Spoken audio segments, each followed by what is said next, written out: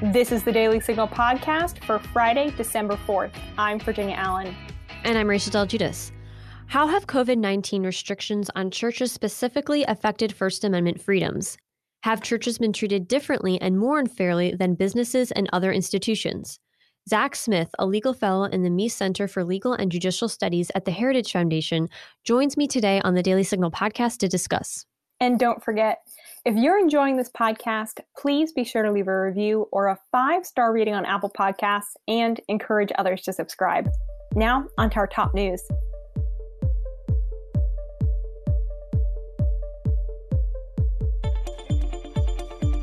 President Trump criticized Attorney General Bill Barr for saying that he has not uncovered evidence of widespread voter fraud in the 2020 presidential election. On Tuesday, Barr told the Associated Press, "To date, we have not seen fraud on a scale that could have affected a different outcome in the election." Trump told reporters in the Oval Office Thursday that Barr hadn't done anything, so he hadn't looked. When he looks, he'll see the kind of evidence that right now you are seeing in the Georgia Senate. They are going through hearings right now in Georgia, and they are finding tremendous volumes. So they haven't looked very hard, which is a disappointment, to be honest with you, because it's massive fraud. Following Barr's remarks to the Associated Press, the president's lawyers, Rudy Giuliani and Jenna Ellis, issued a statement saying, "With the greatest respect to the Attorney General, his opinion appears to be without any knowledge or investigation of the substantial irregularities and evidence of systemic fraud." President Trump still wants to repeal Section 230, even though some Republicans aren't keen on doing so. On Thursday, Trump tweeted, "Looks like certain Republican senators are getting cold feet with respect to the termination of Big Tech Section 230, a national security and election integrity must. For years, all talk, no action. Termination must be put in defense bill." Section 230, which is part of the Communications Decency Act, says that providers or users of an interactive computer service shall be treated as the publisher or speaker of any information provided by another information content provider. While Trump wants Section 230 to be repealed as part of the annual National Defense Authorization Act, Senate Armed Services Committee Chairman James Inhofe says it's unrelated. 230 has nothing to do with the military, Inhofe said via The Hill. "I agree with his sentiments, but you can't do it in this bill. That's not part of the bill." The COVID-19 vaccine is getting some promotional star power. Former Presidents Barack Obama, George W. Bush, and Bill Clinton say that they're willing to be vaccinated in order to build America's trust in the coronavirus vaccine. During an interview released Wednesday on Sirius XM's The Joe Madison Show, President Obama said he would even take the vaccine on camera. If you are elderly, if you've got a pre-existing condition, if you're a frontline worker, if you're a medical worker, if you are in a grocery store, if you're a first responder, you should take that vaccine. And I promise you that when it's then made for people who are less at risk, I will be taking it, and I may end up taking it on TV or having it filmed just so that people know that I trust this science. After Obama's remarks, Freddie Ford, Bush's chief of staff, told CNN that Bush would also be willing to be vaccinated on camera. And Bill Clinton's press secretary, Angela Urena, told CNN that the former president will definitely take a vaccine as soon as available to him, based on the priorities determined by public health officials. And he will do it in a public setting if it will help urge all Americans to do the same. Facebook says it will remove posts about COVID-19 vaccines that it believes are false. "We will remove false claims that COVID-19 vaccines contain microchips or anything else that isn't on the official vaccine ingredient list," Facebook said in a statement via USA Today.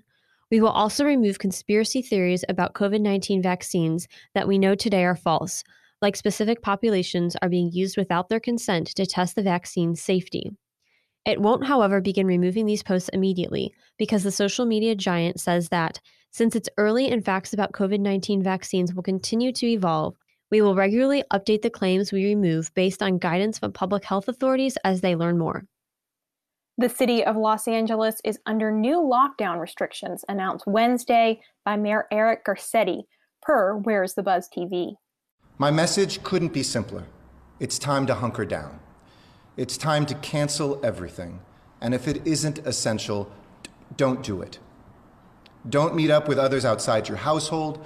Don't host a gathering. Don't attend a gathering. And following our targeted safer at home order, if you're able to stay home, stay home. The new orders require citizens to stay home amid rising COVID-19 infection numbers. Non-essential businesses are required to close, and gatherings are prohibited with the exception of outdoor religious services and protests. Now stay tuned for my conversation with Zach Smith on threats to religious freedom in the time of the coronavirus pandemic.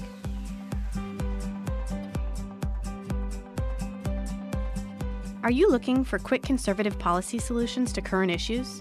Sign up for Heritage's weekly newsletter, The Agenda. In The Agenda, you will learn what issues Heritage scholars on Capitol Hill are working on, what position conservatives are taking, and links to our in-depth research. The Agenda also provides information on important events happening here at Heritage that you can watch online, as well as media interviews from our experts. Sign up for The Agenda on heritage.org today. I'm joined today on the Daily Signal podcast by Zach Smith. He's a legal fellow in the Meese Center for Legal and Judicial Studies at the Heritage Foundation. Zach, it's great to have you with us on the Daily Signal podcast. Thanks so much for having me on, Rachel. I really appreciate it. Well, it's great to have you with us.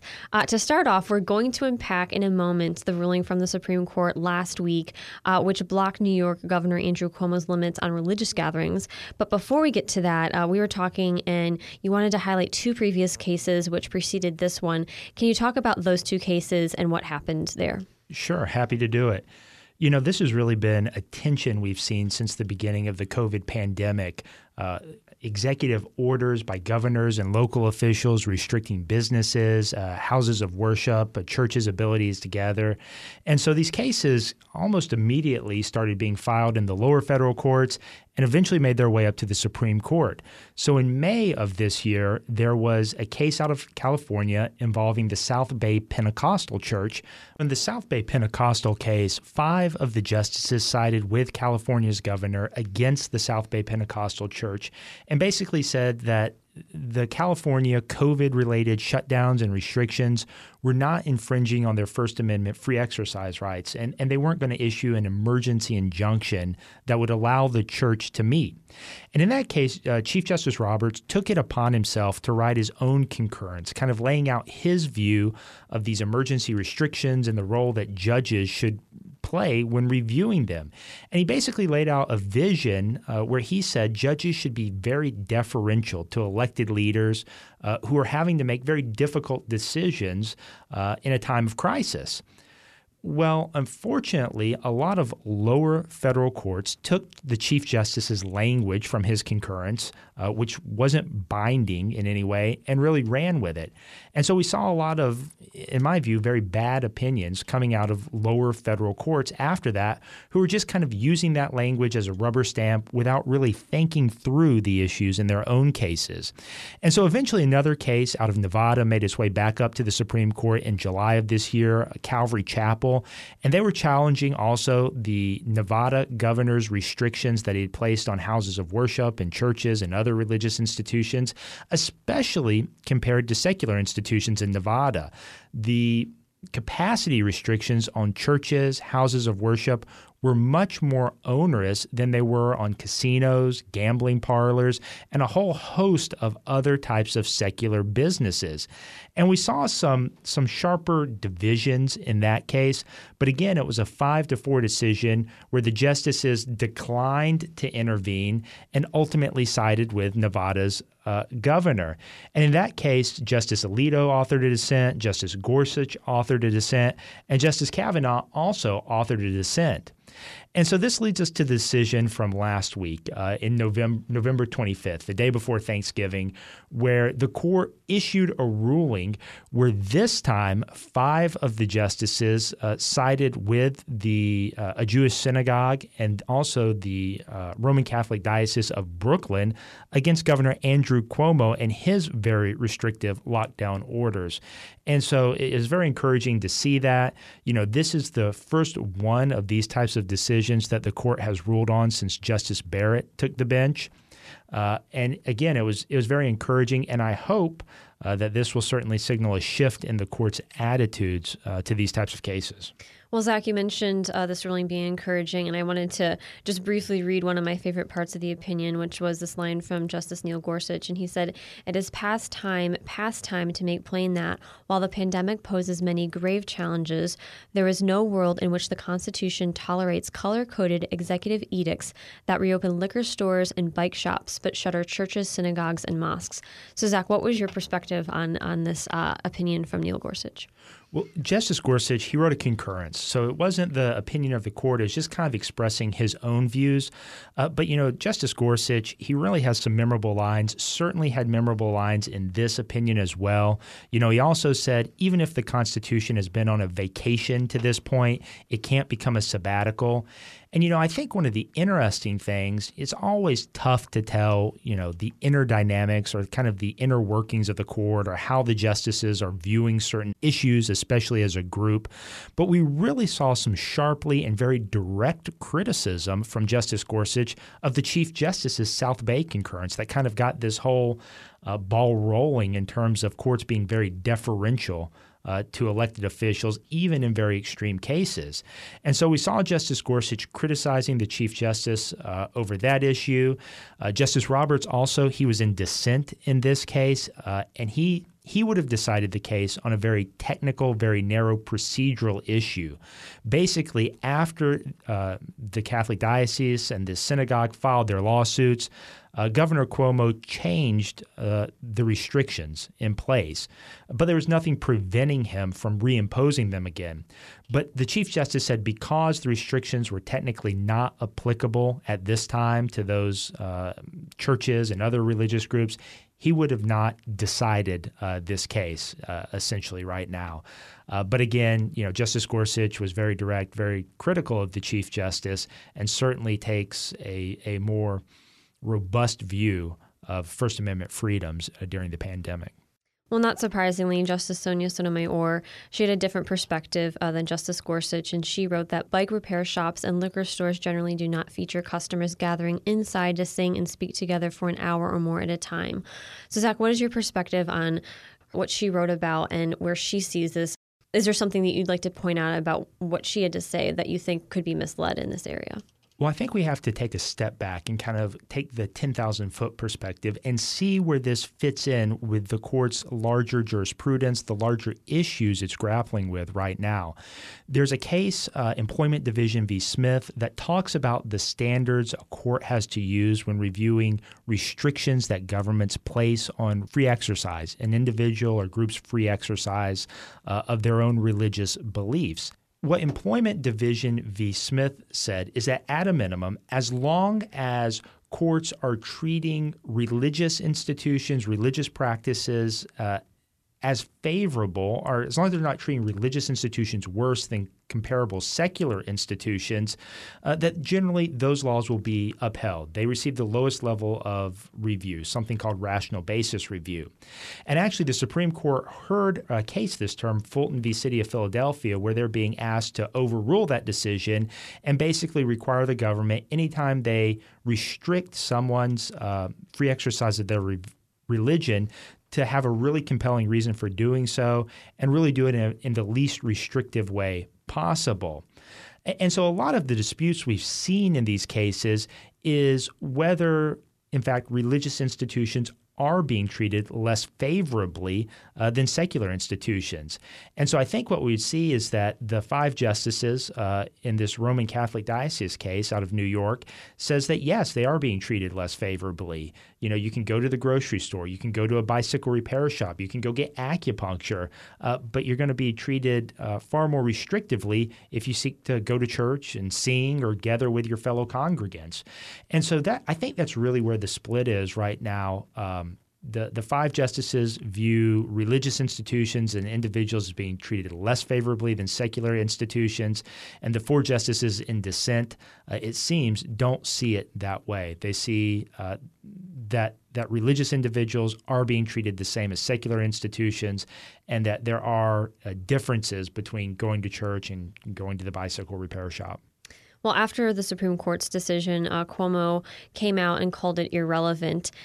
Zach, is it irrelevant? Well, I certainly wouldn't think so. He had rescinded the restrictions after this case was filed. But again, before the Supreme Court's decisions, there was nothing preventing him from reimposing those restrictions again.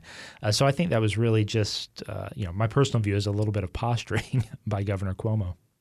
Well, looking at everything from more of a wide-angle lens, how would you say in general COVID-19 restrictions on churches specifically have affected First Amendment freedoms? Well, I think until this decision last week came out, we'd seen some really troubling trends, again, with courts being very deferential to elected leaders and allowing even very, very restrictive measures for extended periods of time to be put on churches and their parishioners and their ability to gather and really freely exercise their religious beliefs. But again, hopefully this decision last week kind of signals a turning point where now the court will really strictly scrutinize those impositions on religious practices and be less deferential to them, frankly. In another church situation in California, Godspeed Calvary Chapel pastor Rob McCoy reportedly turned his church into a strip club so that it could stay open, and he reportedly engaged in a clean version of a striptease before taking off his tie, and congregants reportedly held up these $1 bills. So, Zach, can you tell us what you know about the situation and what went on here, why this pastor chose to do this? Well, it really speaks to the sad state of affairs with a lot of these COVID restrictions right now. And I believe from what I've read and what I've seen, the pastor did this because under Governor Newsom's COVID restrictions, strip clubs were treated more favorably than churches and synagogues and other religious institutions. And so to be treated more favorably, he had engaged in his clean striptease, which I believe involved him taking off his necktie at the pulpit. And again, so that he and his congregants could come together and freely exercise their religious beliefs. But it's really absurd that it had to come to that. And again, I'm hopeful after the Supreme Court's decision last week that those types of things will be increasingly less necessary. Well, in Kentucky, there's a fight going on over religious schools where Kentucky Attorney General Daniel Cameron has asked the Supreme Court to stymie Governor Andy Beshear's ban on in-person classes. Can you tell us a little bit about what's going on here? Sure. So the Kentucky governor, who is a Democrat, he issued very restrictive stay-at-home orders, basically shuttering all elementary schools and secondary schools in the state for an extended period of time. And that included public schools as well as private schools, especially private religious schools. And so one of these schools in particular, the Danville Christian Academy, said that, look, this order imposes on our ability to freely exercise our religious beliefs. And they talked about why that was so. Students going to chapel, communal times of prayer, and other aspects that really just couldn't be done remotely. And so they filed a lawsuit, and shortly before, I think it was the same day or shortly before the Supreme Court issued its decision in the New York case, a federal district judge in Kentucky reached essentially the same conclusion that the Supreme Court did, that this unduly restricted the Danville Christian Academy's ability to freely exercise their religious beliefs. Now, unfortunately, the governor appealed that order to the Sixth Circuit Court of Appeals, and the Sixth Circuit disagreed and said that the COVID restrictions could stay in place. And the reason they said that is they said that the order didn't discriminate between secular schools and religious schools. It treated all of the schools the same, whereas the district court had said, well, he's looking at it from a slightly different angle and said that the religious schools are being treated less favorably than other types of gatherings where, large groups of people gather and can be together and still, with appropriate restrictions and safe practices, can still go about their business. And so after the adverse ruling in the Sixth Circuit Court of Appeals, Daniel Cameron, the Republican Attorney General of Kentucky, basically filed a motion with the Supreme Court asking them to, again, issue an emergency injunction that would prevent the governor's orders from staying in effect and restricting the ability of religious schools in Kentucky to gather and fulfill their free exercise rights. Well, Zach, lastly, how would you encourage, and I guess what would you say to people in states across this country, given the situations we talked about in D.C., California, Kentucky, and other states who are concerned about the attacks that we've seen on religious liberty, what would you say to them?